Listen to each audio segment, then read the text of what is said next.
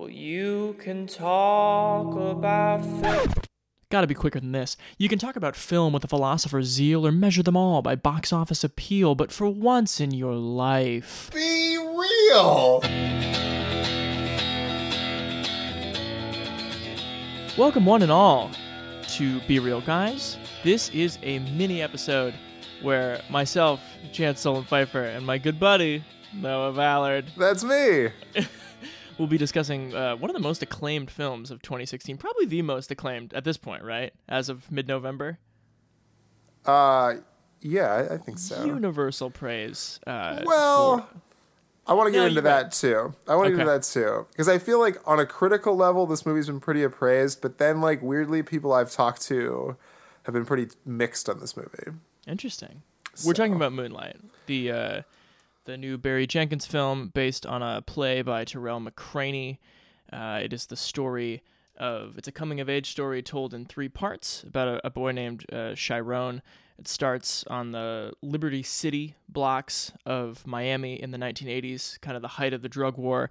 Then it jumps ahead from age maybe 8 to maybe 16 to maybe 28, something like that. I don't think it's not made quite clear, but it's a coming-of-age story of this young black man, and he's throughout questioning his sexuality and kind of like what sexuality means for him in a world where a certain kind of masculinity is definitely praised.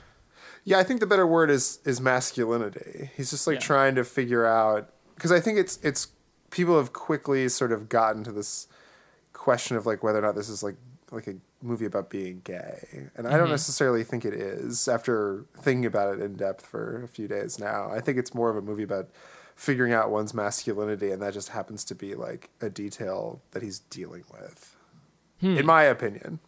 Okay. Well, we'll get into all that, unless that's where you want to start. I don't know if that's quite where we should start. No, we should probably wait on a little bit for that. Okay. But yeah, I mean, that's basically the setup for it. And what you have is it's pretty short. Yeah, I think it's maybe an hour 40, something like that. And No, it's not. I take it back. It feels quick because it's only like 3 chapters. Right. And it's the people coming in and out of his life. His mother, played by Naomi Harris, is gradually more and more addicted to crack. In the first episode, he kind of comes under the tutelage of this neighborhood drug dealer, played by Mahershala Ali, and his girlfriend, Teresa, played by Janelle Monáe. But when the 8 to 10 years go by, things can get kind of turned on their head. Right. There's a lot of negative space in this movie. This one time, I run by this old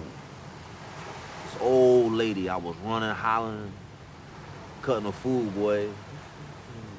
This old lady, she stopped me. She said, running around, catching up all that light.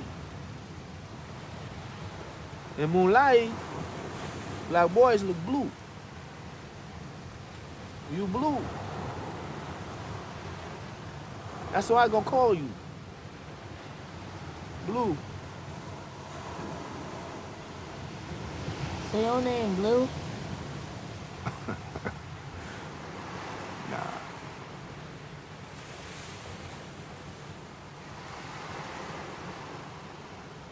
At some point, you gotta decide for yourself who you gonna be. Can't let nobody make that decision for you. The protagonist of the film is played by 3 different actors. Right. And apparently when they were shooting, they never interacted with one another and never really witnessed the performances of the other.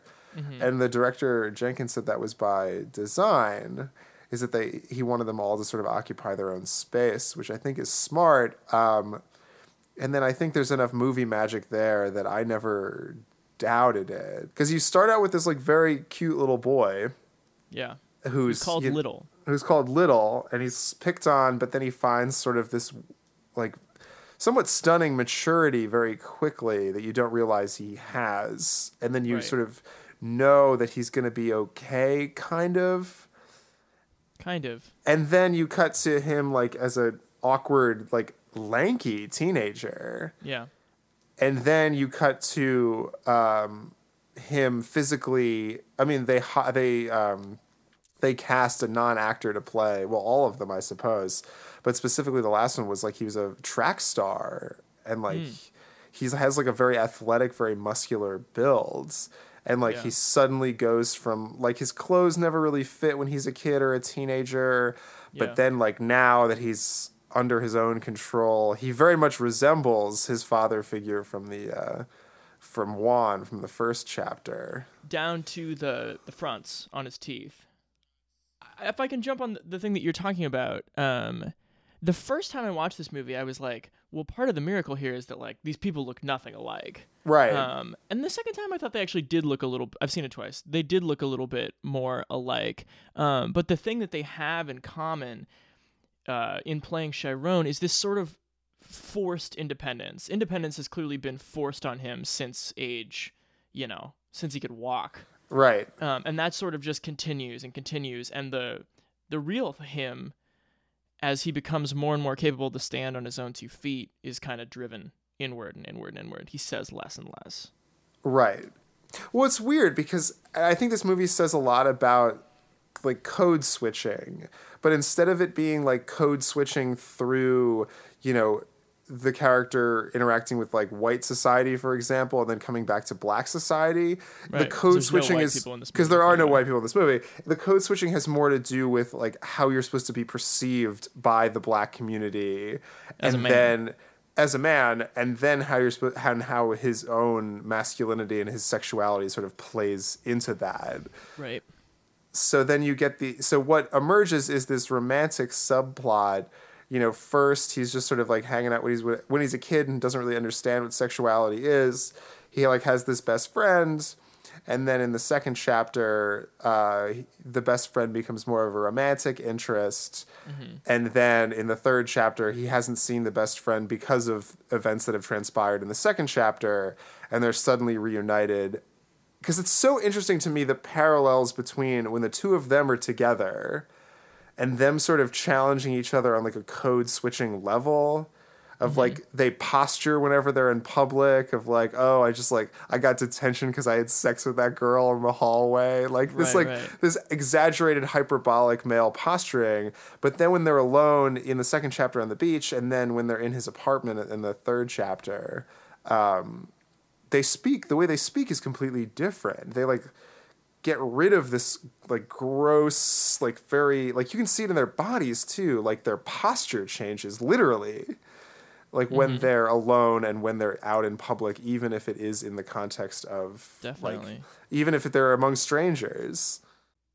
And I think the movie is even more aware of that than I thought it was when I first saw it, because the movie opens following Mahershala Ali playing Juan, the drug dealer, when Chiron is a little kid, out of his car and sort of to the corner where his lackey is dealing, just to kind of check up on him. And there's this very dramatic tracking shot that like circles and circles as Juan kind of like turns around and like surveys his domain basically. Right. And I sort of forgot about that shot the first time I saw the movie, and it's so big and loud. Yeah. And then you sort of realize that right off the cuff, this movie is sort of showing you the peak energy that like one of these men could have in like this very stylish way. And the way the movie shoots Mahershala Ali, often from like his very big shoulders. Right. Well, it's always shooting him up. Yeah, he's always like a figure that's you're supposed to be impressed by. You're always looking up to him. Yeah. He's larger than life. And I think that's quite a performance.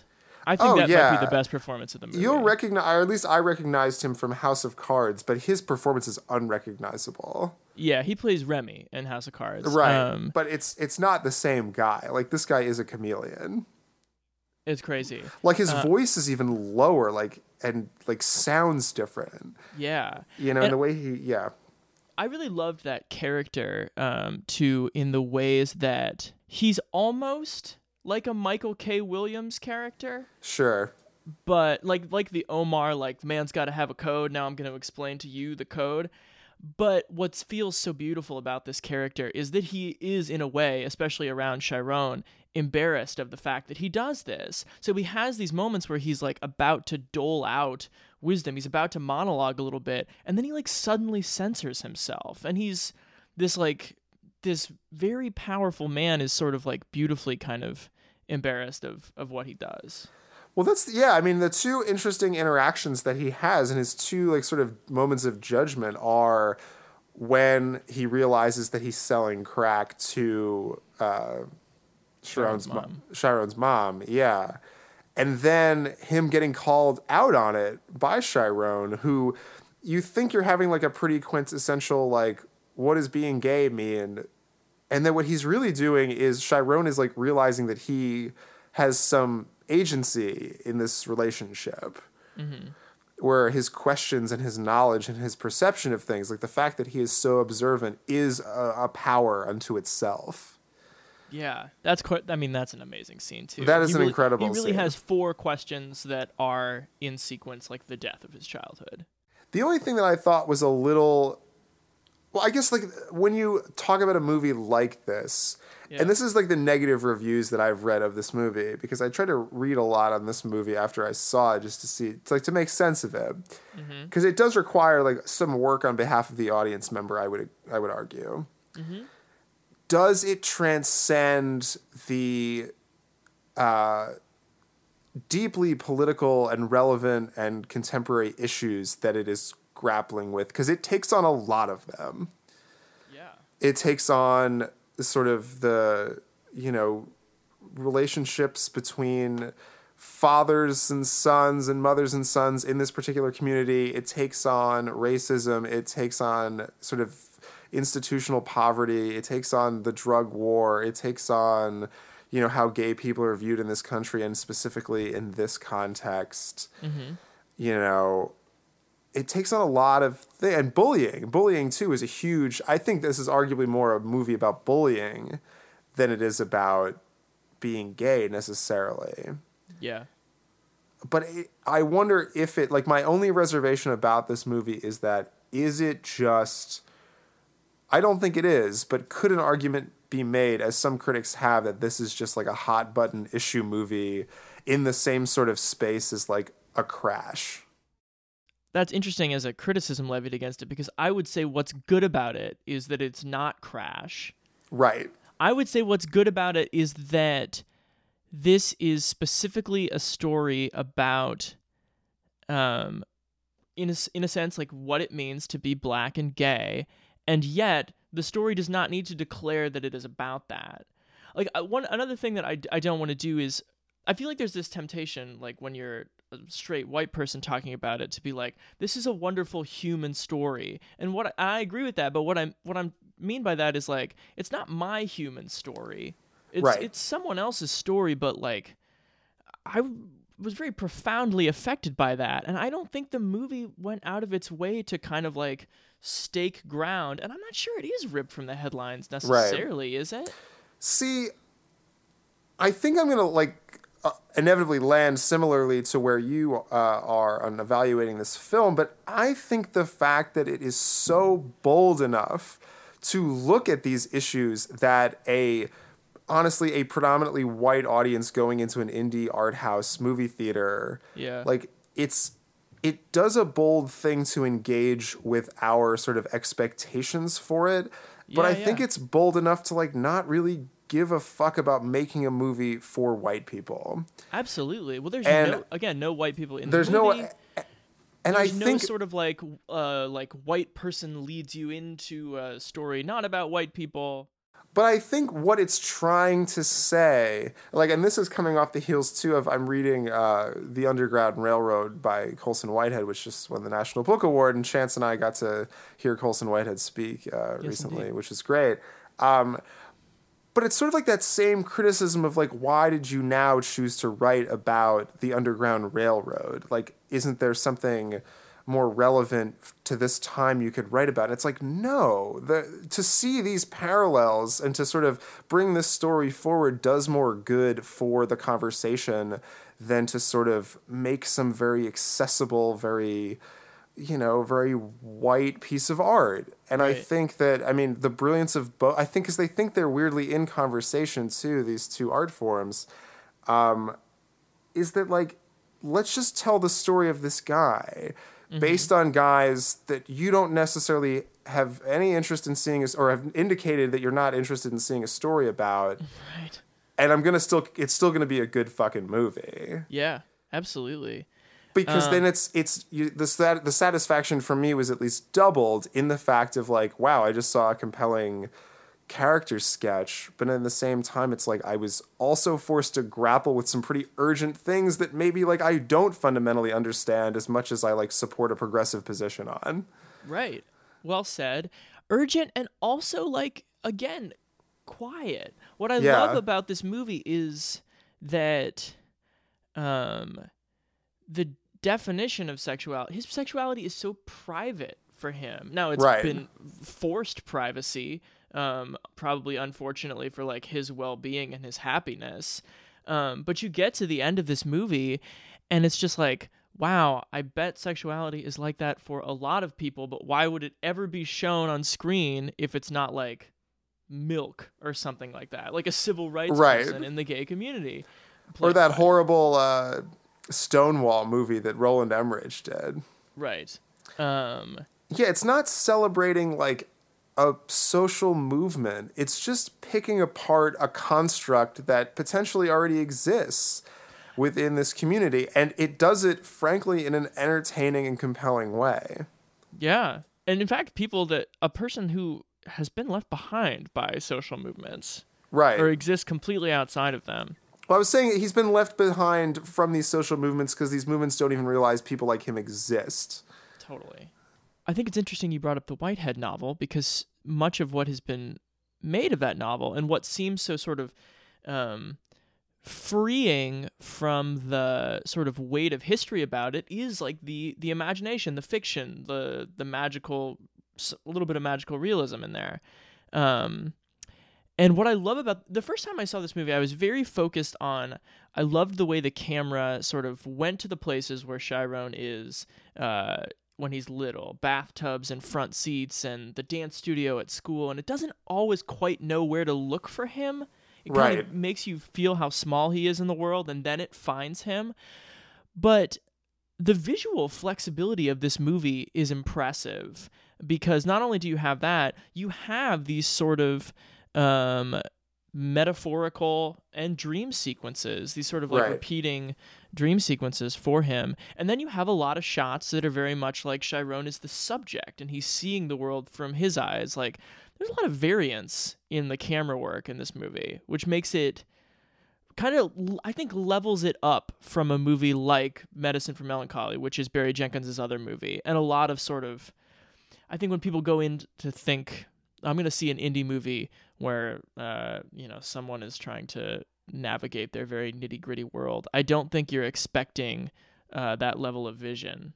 The visuals are not only like stunningly beautiful, they're also like weirdly like dirty. Like they're not super they're not perfect. Right. You know, nothing about this movie it's an imperfect movie, but it finds something in that imperfection, like the scene where Juan is bathing or teaching him how to swim. That very sort of like baptismal scene was apparently shot without a script because they saw this storm coming in, and they're like, "Don't even worry about hitting the lines." Don't worry about hitting the lines, just do this. And it was literally just the two actors one actor teaching another how to swim. It was an adult teaching a child how to swim. And that's why you feel that honesty. And I love that shot too. I think my favorite shot in the movie, which so much reminded me of that shot in Taxi Driver. You've seen Taxi Driver, right? Mm-hmm. That shot where Travis Bickle is calling up the, what's her name, from the campaign headquarters. And it's like so awkward to watch him make that phone call that the camera pans down the hallway just to get away from him. Yeah. Well, there's the shot in the diner where he goes to put in the money in the jukebox, and the camera just sort of like slowly, like doesn't even want to look at him, doesn't even want to like come to what this moment's gonna be. Yeah. It just sort of very slowly goes around the diner and then lands on him with this face that you just like weren't expecting. And I think that if I have any reservations about this movie, and I liked it more the second time, it was just that sometimes I felt when the acts turned over that the characters didn't get their due. Like, I really wanted more Juan. And I didn't think Teresa really got her due in the movie because she kind of disappears. She's sort of just like someone who offers him a bed. But then I think you kind of have to make that compromise with it because the movie is so autobiographical for Terrell McCraney that I think if you want the originality, the specifics and the not Hollywood tropes trotted out, I think you kind of have to take the big curtain falls where they are. Well, that's the thing. I mean, it feels like it's like sort of this organism of a movie. You know, the important beats of this movie don't include a funeral. Right. You know, the important beats of this movie do not include a trial or like seeing the inside of a prison. The important or him going beats, to juvie for the first time. Yeah, or whatever it happens to be. Yeah. The movie endeavors, and that's what I think the boldness of this movie is that endeavors to show us a side of, you know, this sort of person that we have not seen in movies or television before. So shall we turn around to ratings here? I would love that. All movies and most of life can be described with our rating system. The 4 categories are good, good, bad, bad, good, bad, and bad, good. The first good or bad refers to intellectual quality. The second is pure pleasure. Good is easy. Things that make you feel smart and happy, and that for both reasons you'd want to do again. Like watching The Departed, or Jaws, or calling your pal to do a podcast with him. Good movies make Noah say, love that. Bad is easy too. Things that bring you neither stimulation nor joy. Basically, you just wasted your time. Things like watching White Chicks or Wild Wild West, a conceptual double album of Christian pop punk. Bad movies make Chance say things like, I hated that. Good Bad, then, is something you recognize as worthwhile, but not something you enjoy. Schindler's List, Requiem for a Dream, most classical music, eating your goddamn vegetables. Good Bad is about being an adult, and these kinds of movies make Noah say, I mean, I'm glad I saw it once, but never again. Conversely, Bad Good is for your thoughtless inner child. It's Cheetos, it's late career Billy Joel, it's movies like Christmas Vacation, Honey, Kids, and Deep Blue Sea. Bad Good movies make Chance say, but it failed in such an entertaining way. Got all that? Now buckle up, because you're about to hear an opinion stated as fact. I think there's no question this movie is a first good. It is both real and beautiful. I think the acting from Mahershala Ali and Andre Holland hits some incredible notes of, as you said, originality, but then like some real... I don't know. The performances, they manage to be beautiful people at the same time as they are very bound to earth. And I actually think it does have rewatch value. And it's because it is not it's not Ed Zwick making this movie. And I think there is some really incredible detail as well, whether it's him taking the bath with dish soap, or the food montage, or the way like the wine is treated by Kevin in the third act, but Chiron has like no idea what to do with it, so he just drinks it all in one glass. I think there is enough for it to stay illuminating on rewatch. I mean, you have to be in a mood, but I'm going to call it good, and it's one of the best movies I've seen this year. Yeah, I'm going to have to get on that same page, too. I mean, my initial... Like, I went in thinking it would be, like, a good, bad movie. Like, I would come out a better person. And I feel like I have. But I wasn't ever, like, horrified by it. Like, it's a very generous movie. It's not a movie that's going to make you feel, like, gross. Generous is a great word because you come out with questions about the world. You don't come out having been told something. Right. It's not preachy. and like there's very little dialogue in it. Right. And you're mostly just seeing like this guy go from A to B, and then the decision making he comes to, and like what led to these interesting moments in his life, and what is ultimately a love story. Yeah. So I'm gonna have to say, and it wasn't boring either. Like, it's lively. The camera work is lively. The acting is superb. And there is a bit of action in there. Mm-hmm. Yeah, I'm going to have to get on your page and say it's not only a well-crafted film, but also one that, yeah, I definitely want to see it again. Yeah. Well, friend.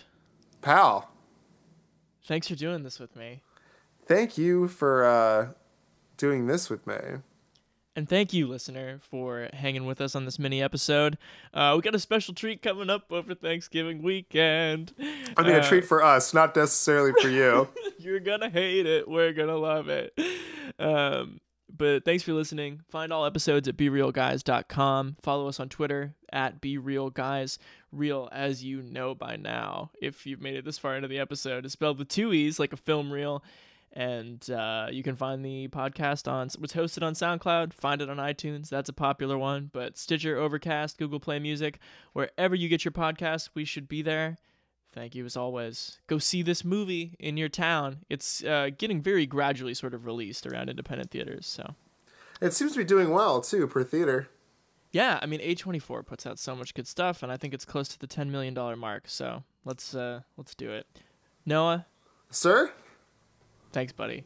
It's always a pleasure to both talk to you about movies and to see your face. And yours. See you later.